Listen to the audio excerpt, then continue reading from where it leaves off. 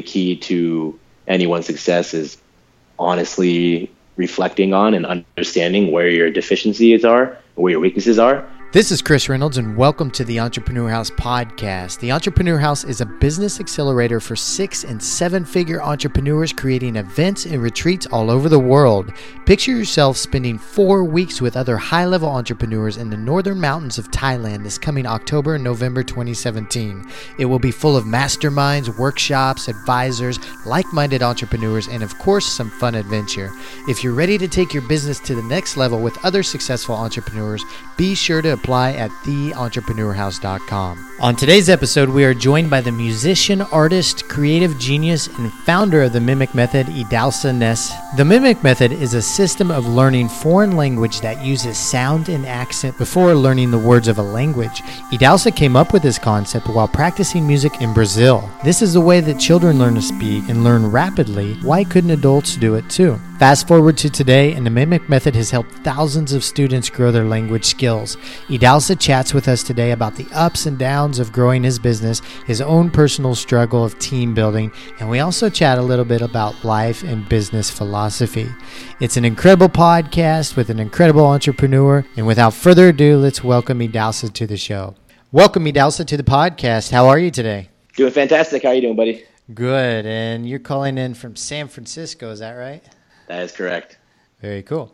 Well, let's jump into the show, my friend, and we want to learn more about you. So actually, you don't know this, but the very first time I came across the Mimic Method was in 2011, and I was sitting in my beach house off the coast of Manuel Antonio, Costa Rica. And somewhere along the lines, I think I was set a goal to learn Spanish in 3 months. And I came across your website and looked at your cool little video of you rapping in 8 different languages. And I was like, that guy's cool, but I'm not as talented as he is. So I'm going to just try to learn it in 3 months with Benny Lewis. And then we crossed paths, I guess 4 or 5 years later. And I know you have an interesting story to tell about starting this idea of the Mimic Method, and I think it came to fruition in Rio. Was that correct? Yeah, for sure. I came up with the idea for an alternative way and superior way, in my opinion, to learn and teach foreign language. And it came about as I went to Brazil in 2010 after I graduated university and learned Portuguese there. But at the same time, I was learning Brazilian music. And at the time, that was my 3rd foreign language. I already learned Spanish and Chinese.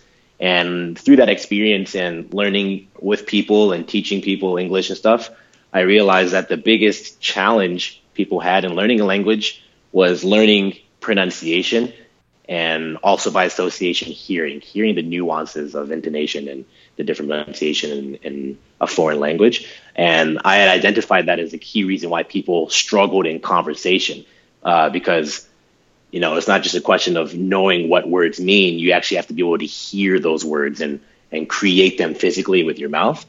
So I'd always kind of been aware of pronunciation being a difficult thing for people. And I always had a bit of a knack for it. And, I spent a lot of time focusing on it and really trying to get things perfect in my mimicry of people's accents. And then one day, while I was just learning Brazilian music, I just had this epiphany that the same technique you would use to learn how to play a musical instrument, like a piano or a guitar, you can apply that exact same technique to learning how to pronounce sounds in a foreign language like Portuguese or Chinese. Because at the end of the day, all you're doing is coordinating physical movements, like motor movements, in the case of music with your hands, in the case of language with your mouth, with sound. In the case of language, it's going to be, tonal and rhythmic sound. And in the case of language, it's going to be tonal, rhythmic, and what we call phonemic, or, the vowels and consonants. So it's just coordinating movements like dancing or anything else. So I came up with a technique, figured out a way to kind of digitalize that and put it up online, and created the first course, which was a Spanish course called The Flow of Spanish. Started marketing it. I made that video of me rapping in 8 languages as a way to kind of get the buzz out and inspire people a bit. And yeah, that's how the Mimic Method was born. And this was back in 2009, 2010? No, I think the first course released 2012. 2012, okay. And how many students have gone through your courses now, Idahosa? I don't know the number, but thousands. We'll have big launches where, like, just for example, just last month actually in the Black Friday, not last month, the last fall in the Black Friday sale, like 1,000 new customers came in there. I got people who track the numbers now. I'm just more like to do freestyles, but yeah, it's doing pretty well. A large number of people have gone through our programs. And take us through the growth process of Mimic Method. What are some things you use to grow it into what it is today? Yeah, so I'm definitely not a great role model for entrepreneurship. I feel like just because I'm a creative type, or artistic or scientific, philosophical type of person. But when it comes to like doing that hardcore, entrepreneurial hustle kind of stuff, that's where I've always been lacking. So for the first like 2 years, it was basically a glorified teaching business where I had this process I created for learning pronunciation, and it involved people going through these online materials I put up there and recording themselves speaking the language and trying to sing and rap these songs I put up there. And then I personally would listen to those recordings and give feedback on people's pronunciation. And, I have a high level expertise in this area, and I'd say, on this one, your tongue is too low. Pull your tongue up to get a better vowel, blah, blah, blah. I give specific feedback to people. So it's very high value, personalized content from an expert. But on my end, I could do it very quickly because people all made the same mistakes. I just had to kind of, I had to just like shortcuts I'd send. And the idea was always to hire other people to do it, just train them. However, a key ingredient of executing that idea is for you not to be a lazy person the way I am. So I just did that for way too long. And every once in a while, I'm doing something and I remember like, wow, for like 2 years, every day I would spend like 30 minutes to an hour every day just giving people feedback on recordings. And there's no reason why I should have been doing that. Like I could have immediately trained and outsourced. And that's what we have now. We have a staff of people who do exactly that. But it wasn't until I became overwhelmed with all the administrative aspects of the work that I finally had to start hiring people. And then it was when I made my first hires that I feel I was truly born as an entrepreneur, because really that's what it's about, getting processes and people to deliver your product, And so that whole process didn't really start until 2 years ago. And to be honest, I'd say it wasn't until last year that I really started to, consider myself seriously as a proper business and do the right thing to grow our revenues and improve our processes and set up a foundation. I'm still in that process of setting up a foundation for, really high growth. Like I want to get to 7 figures by this time next year. And in order for me to do that, I need to really quadruple down on my strengths and build out a team to supplement all the weaknesses I have and things lacking in our company. And how about the growth of your business now? How long did it take for things to really start to take off for you?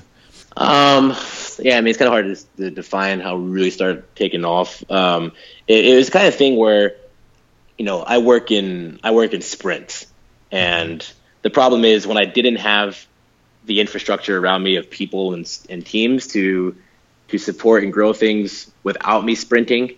I do a sprint, generate a lot of revenue in a month due to like sales and all that kind of stuff.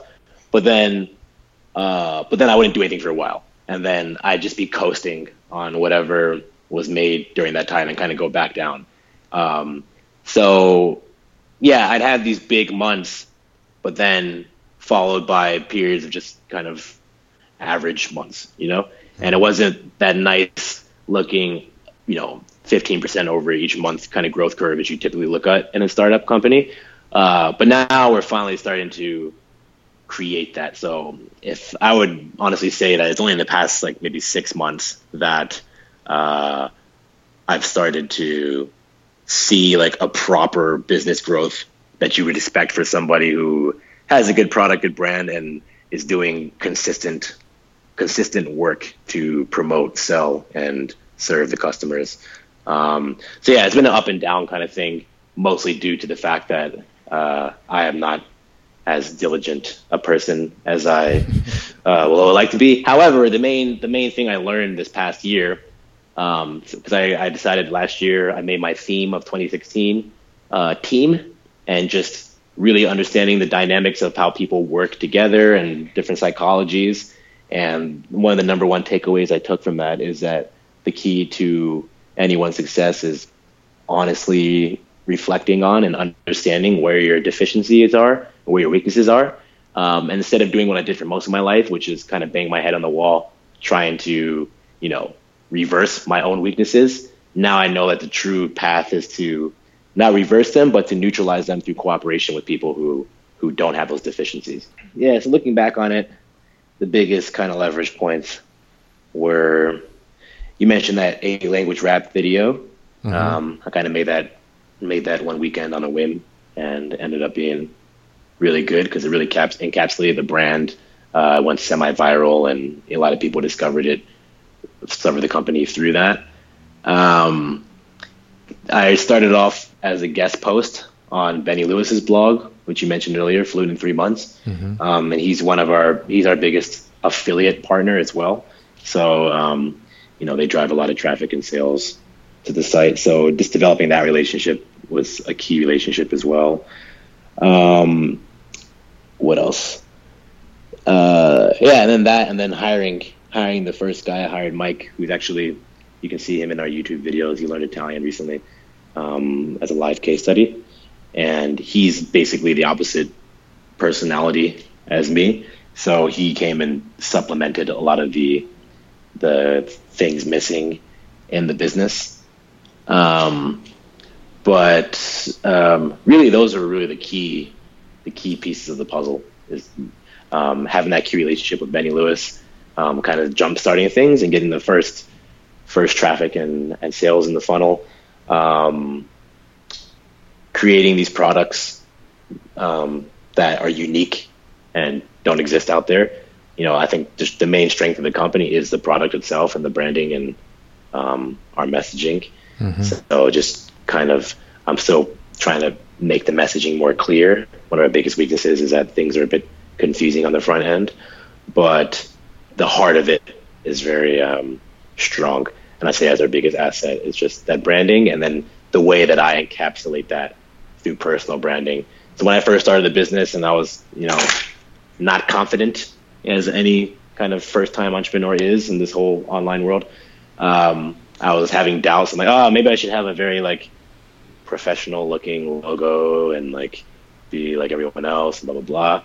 And then I was like, nah, screw it. It's gonna do me, So mm-hmm. Just anytime I made a decision to be authentically myself, even if I doubted whether or not it would be mainstream, I've been rewarded for it, so if I speak my mind on something, or, I just start rapping on videos and making corny jokes and being kind of crazy and scatterbrained on camera, people respond to it positively. They have a stronger emotional reaction. We're more front of mind. And then that all translates into, people investing in the product. So at the very beginning, I wasn't sure about that, but I just kind of followed my gut, and even beyond my gut, it was more of a question to myself, a philosophical question to myself, which was basically, I'd rather make, $1 million being myself than $1 billion being somebody else. So yeah, that was a wise decision in the end for me. And I think those are the main ingredients for what drove whatever success we have right now. I like that. And I'd like to dig a bit more into how you're managing working in sprints with the team nowadays. Yeah, I mean, it's a process, it's an evolutionary process. So last year we had 4 of us working together in an office in Budapest. And in that scenario, I was a lot more hands-on and taking on more of a CEO type role, and just So we set the goals for a quarter. A lot of the systems is based on a book called Traction by Gino Wickham, which I'm sure a lot of people have read. It was doing its rounds in the community last year or 2 years ago.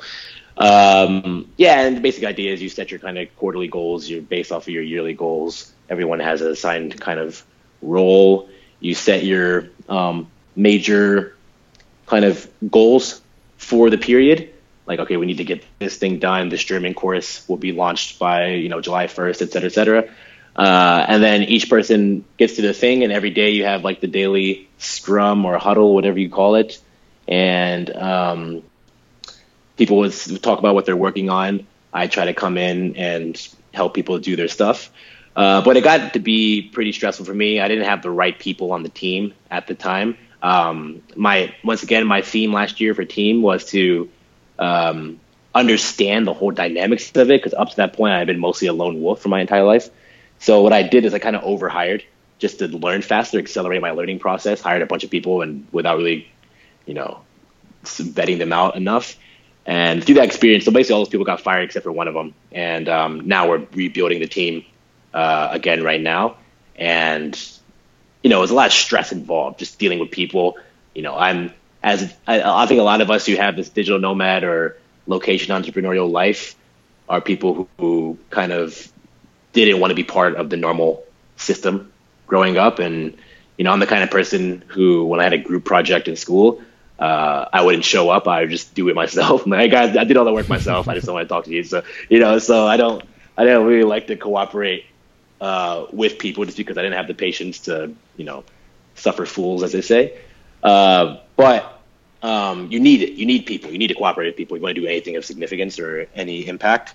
So I learned a lot through that experience and figured out what my weaknesses are as a manager and as a leader of people, and also how to select the right people. I figured out what my values were in terms of working with a team.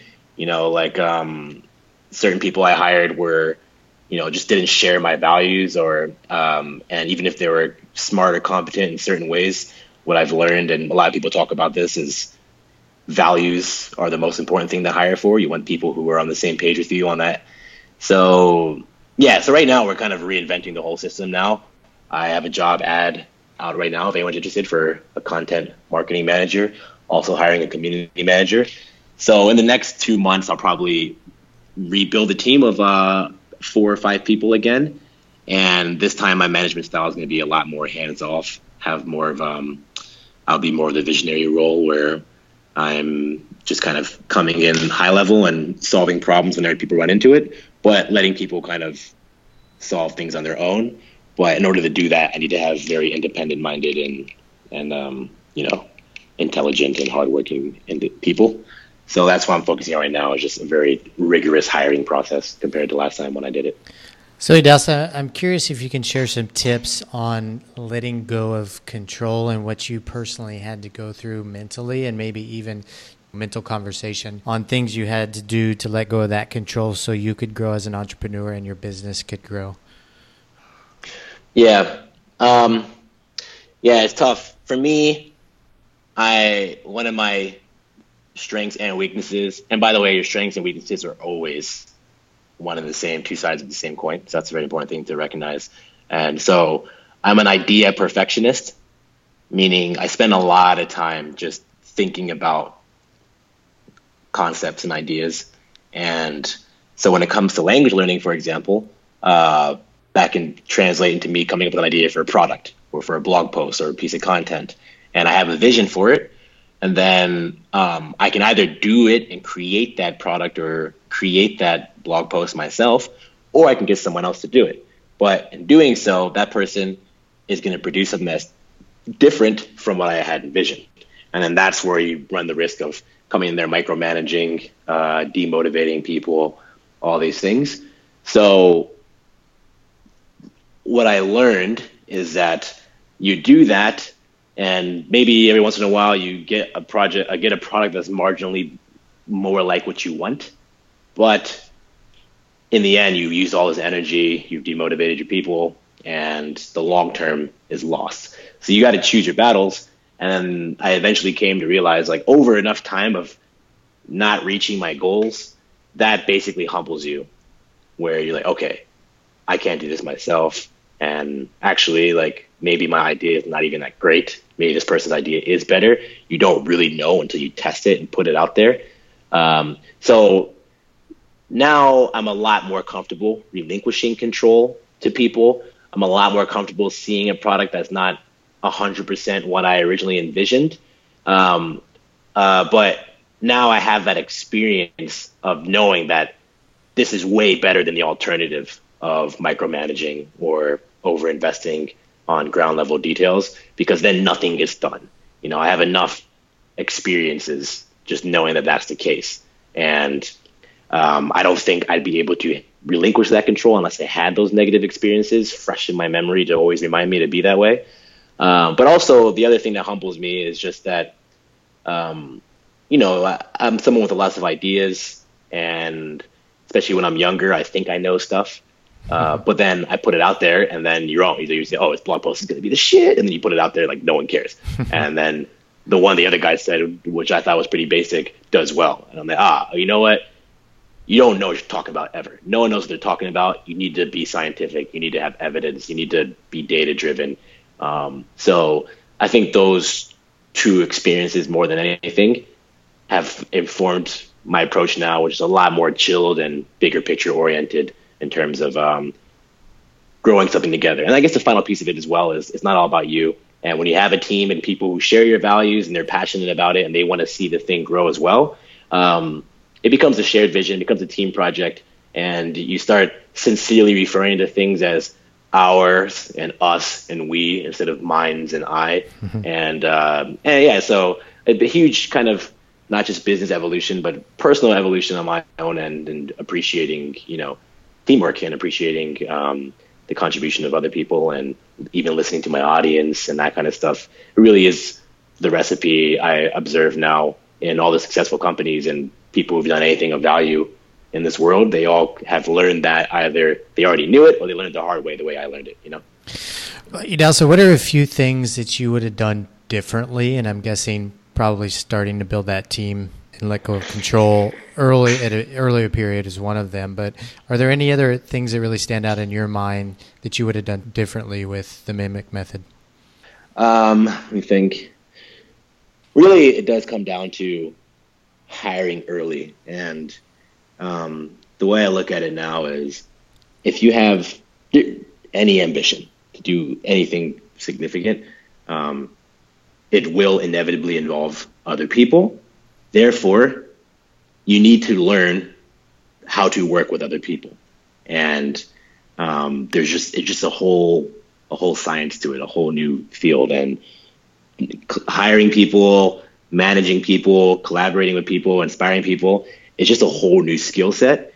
And the only way you learn it is same way you learn a language, by experience, just doing it as much as possible. So I think what happens when people, especially if they get their first sales and their first bit of money, they get all Gollum mode, like, my precious, and they want to hoard it for themselves, and like, I'm doing it by myself. I don't got to pay no payrolls, and that kind of stuff. But so now with information I know now, if I'm starting a new company, for example, even if I had no financial resources, my first thought is immediately, what's the biggest thing I can do, and what's the best hire I can make to push it forward? Then what's the next hire? What's the next hire?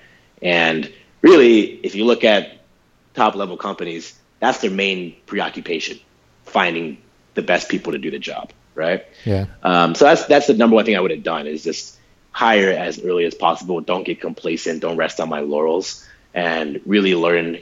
I'm still a baby and infant when it comes to understanding this team and management type stuff, but because the other aspect of that equation is hire people and then quadruple down on your strengths. So figuring out what my strengths were, which I now know essentially are, product invention and sales, specifically sales that involve not face-to-face, because that's not the nature of my business, but video and audio and just oral communication is my strength versus written communication. I can write a decent piece of content. However, it takes a lot out of me. Whereas speaking, as I'm speaking to you right now, is just second nature to me. So once again, hiring people to do the writing for me and do all that stuff for me, while I just get better and better at speaking and selling and creating and solving problems. So that's really the number one thing I've realized, is that I just need to figure out my strengths, get really good at those strengths by doing them over and over again, but then have other people pick up the slack and fill in the rest of the picture in terms of the whole getting the product out there and people satisfied with it and all that kind of stuff. You mentioned that one of your strengths is product invention, and if you were going to create a new business, or one thing you would do differently is that you would quadruple down on your strengths. So I'm kind of curious on how you handle product invention these days, kind of the process that you go through, and what does that look like when you quadruple down on it? Yeah, well, actually, right now I'm quadrupling down on more on the sales aspect, because product is my strength and my vice. So I guess getting back to your original question of what I would do differently, I spend way too much time on product in the beginning. Like, just once again, I'm an idea perfectionist, so trying to get this perfect masterpiece of a solution to the problem, when like 10% of that would have done the trick, or maybe it was even too complex for people. And then instead of focusing on like driving traffic to the site and marketing and building out a better funnel, I would always just go back and try to make new products. And, when you make new products and sell it, a lot of people buy. But had I invested that same energy and just getting more traffic on the original products, I would have generated more revenue. You see what I'm saying? Mm-hmm. So now it's a kind of, I kind of like locked the cookies in the cookie jar, and I'm saving it until 2018 before I go back into product. I have infinite number of ideas for products I want to create and test, and a bunch of ideas I've already created and tested, and people enjoyed them, but didn't have the resources to actually fully build out the funnel and monetize on it. So right now I'm zero down on the product side, but I don't really have a process for that yet. One thing I aspire to in the future is, once all the other pieces are in place for the rest of the team for growth and operations and finance, the way I see myself as the entrepreneur in the future is spending most of my time in the R&D department. And, I love to have like a laboratory, like an Iron Man style laboratory, and just tinkering. And my ideal life as an entrepreneur is I just go crazy and create these prototypes, and then, give it to the CEO, who looks at it, checks the finance, checks the resources, and all right, these 10 ideas are shit, but this one's got some legs to it, so we're gonna sell this. And I'm like, and I just, once again, I relinquish control and have someone else make those decisions for me. That's what I aspire towards. But right now, it's not. I'm just not in that position to really justify quadrupling down on product. Very cool. I want to chat briefly about life philosophy. Last summer, we were in Barcelona, and we were on the topics of favorite books, and different people were mentioning what their favorite books were. And I noticed something really cool about you is that whenever somebody mentioned their favorite book or podcast, you would start to ask questions, and very good questions, about why that person liked that podcast. And you actually broke it down almost into a science of trying to get information from those people, why they love those books and those podcasts. So I think for me, it just told me that you're a very inquisitive person and really love learning. Yeah, it's definitely an inherent trait. This is my first time hearing you talk about it, so I wasn't even aware that had an impression on you or anyone else. But when I've, this past year when I was studying team, I got a lot into like personality, typology, and understanding how different people think and how that affects what they work on. And so in my own kind of analysis of my type, everything you just described is pretty cookie cutter. I'm a idea networker. When I go to events, or I just meet anyone in general, I'm just really curious into what your thoughts are. So I spend most of my mental time in the world of ideas and just questioning and inquiring about things. So when I talk to anyone and they say, oh, you should recommend, I like this book a lot. I'm like, oh, why you like this book? And like, why is that important to you? And what are your thoughts on this? And how does this thing, so I just love listening to people talk about their ideas because it triggers and inspires my ideas. And I just love ideas. So yeah, I'm naturally inquisitive. But when I read about these things that I kind of naturally did, and then had someone, so basically two books, I guess, that would have drawn my attention to this behavior. One that I recommend to everybody, I read several years ago, called Innovators DNA. I forget the author's name, maybe Clayton Christensen, maybe. But they did an analysis of the most innovative companies on the Fortune 500 list or whatever, and the cultures and the CEOs and founders. And they came up with these basically 5 habits that these founders do.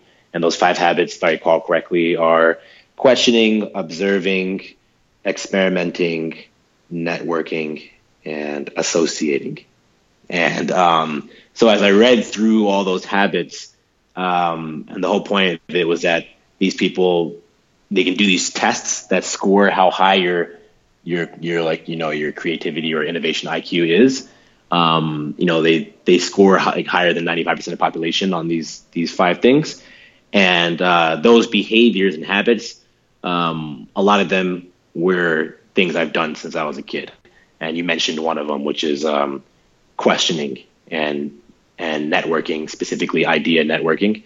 So I'm always asking questions like, what if this happened, or why do we do this, or what if we did not do this? That's how I came up with MIM method, for example. One major question I asked is, what would happen if you learned a language while being illiterate? So without looking at a single written word, how would you go about learning the language by ear? So that's the one question that led to me coming up with MIM method. And yeah, so if you read those books, as I read them, and it kind of made the things I did explicit, it allowed me to do them even more. So so now I definitely just go. I was at a conference last weekend, and a lot of people are going around looking for people to cooperate with and work with. If that happens, it happens. It's great. For me, I just talk to people and be like, oh, hey, what's your business? What are you working on? What challenges do you have? What's the nature of the problem? And then if I think of things that would be useful to them, I'll recommend it. And it's not because I'm trying to get anything out of it. It's just because I really enjoy it. Like, it gives my brain like lots of stimulation. It's kind of like gets me drunk. It's kind of like wine for me. So yeah, I'm just an idea alcoholic, really. So at that Barcelona conference, I was just getting wasted. Getting wasted on ideas. It's good. Getting wasted on ideas. Yeah. You were mentioning just a minute ago before we started recording that you are headed to Lisbon this year, and possibly are thinking serious about making that your quote unquote home base. And we haven't talked about Lisbon quite yet in the podcast. So I want to know from you, Idahosa, what is it about Lisbon that makes you want to spend more time there? Oh man, great question. So I made this decision back in September, and I told my friends, and they're like, oh, why Lisbon? And then I set them like a 15-point checklist of using like the checklist icon on WhatsApp. And basically what I was saying to them is it checks off all the boxes that I look for in a place to be. I have a lot of cities in the world I've traveled to, lived in, and love a great deal. You're in one of them right now, like Rio de Janeiro. Great place, but all these places have deal breakers for me. For example, Rio, it's just way too much fun, way too much stuff going on. I can't be a productive human being. And another places I've spent some time in, like Saigon, Ho Chi Minh City, I really enjoyed. But a deal breaker there is the air and noise pollution quality, and those things start to get to me after a while. And so I was back in September, and I was sitting there and just having this, first world problem, digital nomad problem, like existential crisis. I'm like, oh, there's nowhere in the world that I can home base, and I need to home base because I'm not being productive enough. And I was like, oh, woe is me, and being all, mopey about it. And then my friend, an American friend from university, wanted to visit Lisbon, where I had been before in 2013. When I was there, though, for like 3 weeks, I was just working 10 hours a day and didn't see much. So I didn't have much of an impression of the city. I was like, oh yeah, sure, I'll check out Lisbon. And I went there and then just discovered it for the first time and really loved it. And yeah, basically, I call Lisbon my favorite place to exist. Just the things I love doing in my existence. For example, one factor that's overlooked by a lot of people is I call it the delightfulness factor. Mm-hmm. How often on a daily basis are you just delighted by your experiences? And I'm just every day delighted in Lisbon by, first off, how beautiful the city is. It's it's kind of like a hilly valley, very similar to Rio. If you go there, you'll see where Rio architecture comes from. And Mediterranean climate, people are friendly, but pretty chilled out. Delicious food, winding streets. I'm someone who really likes to take meandering walks. Helps me clear my head, come up with my ideas, listen to audiobooks, podcasts. And a great place for that. You walk around, see all these crazy buildings, abandoned buildings, very exploratory, diverse population, big scene of digital nomads, tech startups, expats in general, student scene, good nightlife. Just and it's good price. It's like the cheapest place in Western Europe. I think in 2016 it was rated the safest capital in Europe in terms of crime rate. And as I'm talking now, I'm going to stop just because I realized I didn't want to big it up too much because I don't want to have an influx of all these people coming in. So actually, it's a terrible place. It's infested with disease and crime. Don't come to Lisbon. I'm just a thrill seeker, and that's why I'm doing it. Stay away. Self-flagellation. Stay away. You're actually going through the residency process, correct? Yeah, I'm just starting it off right now. And if you don't mind sharing, I know you don't want anybody else to come to Lisbon, but I've heard that process is one of the easier ones to go through in Western Europe. And how's your experience been with it? So I haven't started it yet. However, I have several friends who have done it and completed it. So I just started the original paperwork. I got my FBI background check paperwork recently, and it's very straightforward from what I've read and what my friends who have done it successfully have done. And yeah, you basically just apply in the U.S. I'm speaking just as an American in our process, but I have Australian friends who seem to have a similar process. You apply for residency, permanent residency. You get approved by the consulate in the U.S. They send the paperwork someplace and you get approved. If you get approved, then you come to the country and you have to do some other kind of bureaucracy while you're there to get your residency card. And then I think you have to renew it every year. But it's super low requirement to maintain it. I think you only need like a week per year to be in it. And that counts the entire Schengen zone. I personally plan on being there at least 6 months a year and really home basing it. And my main reason for doing this is because I need to be more focused. And when I travel too much, I'm not as productive as I like to be. So I want to get a nice place there, maybe get an office eventually. And yeah, that's the process. And it's fairly cheap. You don't really need to have like lawyers or anything. And but once again, it's a terrible place, and it's really not worth it, in my opinion. Stay away, everybody. I don't know why I'm doing it. Yeah. All right, my friend. I think we're going to wrap up the show there. I was wondering, is there anything else that you would like to share with the listeners before we sign off? Let me think. I guess I'm like a couple of book recommendations I give people. For business people, check out principles.com. It's the principles of Ray Dalio, the founder of a very successful hedge fund, Bridgewater. He's probably like my biggest role model in terms of how to live one's entrepreneurial and creative life and leadership style. Then Innovators DNA I mentioned. I mentioned before personality typology, and using that as a means to figure out what you're good at, what your strengths are to quadruple down on, and then figure out what your weaknesses are to collaborate with others and understanding how those other people's minds work differently from yours. And for that, I strongly recommend the book called Please Understand Me by David Kiersey. And I mentioned as well Traction for those of you trying to set up an operating system for how to manage your business. And yeah, those are all the things that are front of mind right now that might be useful to anyone who's interested in starting or growing their business. How about a couple podcasts that you're listening to these days? Sure. Yeah, I haven't listened to business podcasts in a while. I listen to like random esoteric stuff, but I mean, can it be non-business podcasts? Yeah, of course. Okay. All right. Well, I'm gonna plug my friend then. Paul Austin just started a great podcast called the Psychedelia Podcast, where he interviews experts in the psychedelic community, like research and entrepreneurs in there. And then they have a site called the thirdwave.co, talking about that stuff. So psychedelics is a topic that's been interesting me a lot recently, and just getting like insightful knowledge and stuff. They put out really good blog posts and really good interviews with experts. So yeah, I'm just going to plug that for Paul. And we actually had Paul on the podcast last week, so he'll... Oh, really? No way. Cool. Yeah. So we'll be hearing more from him. So that was redundant then. You already know about it. Yeah. So there you go. Cool.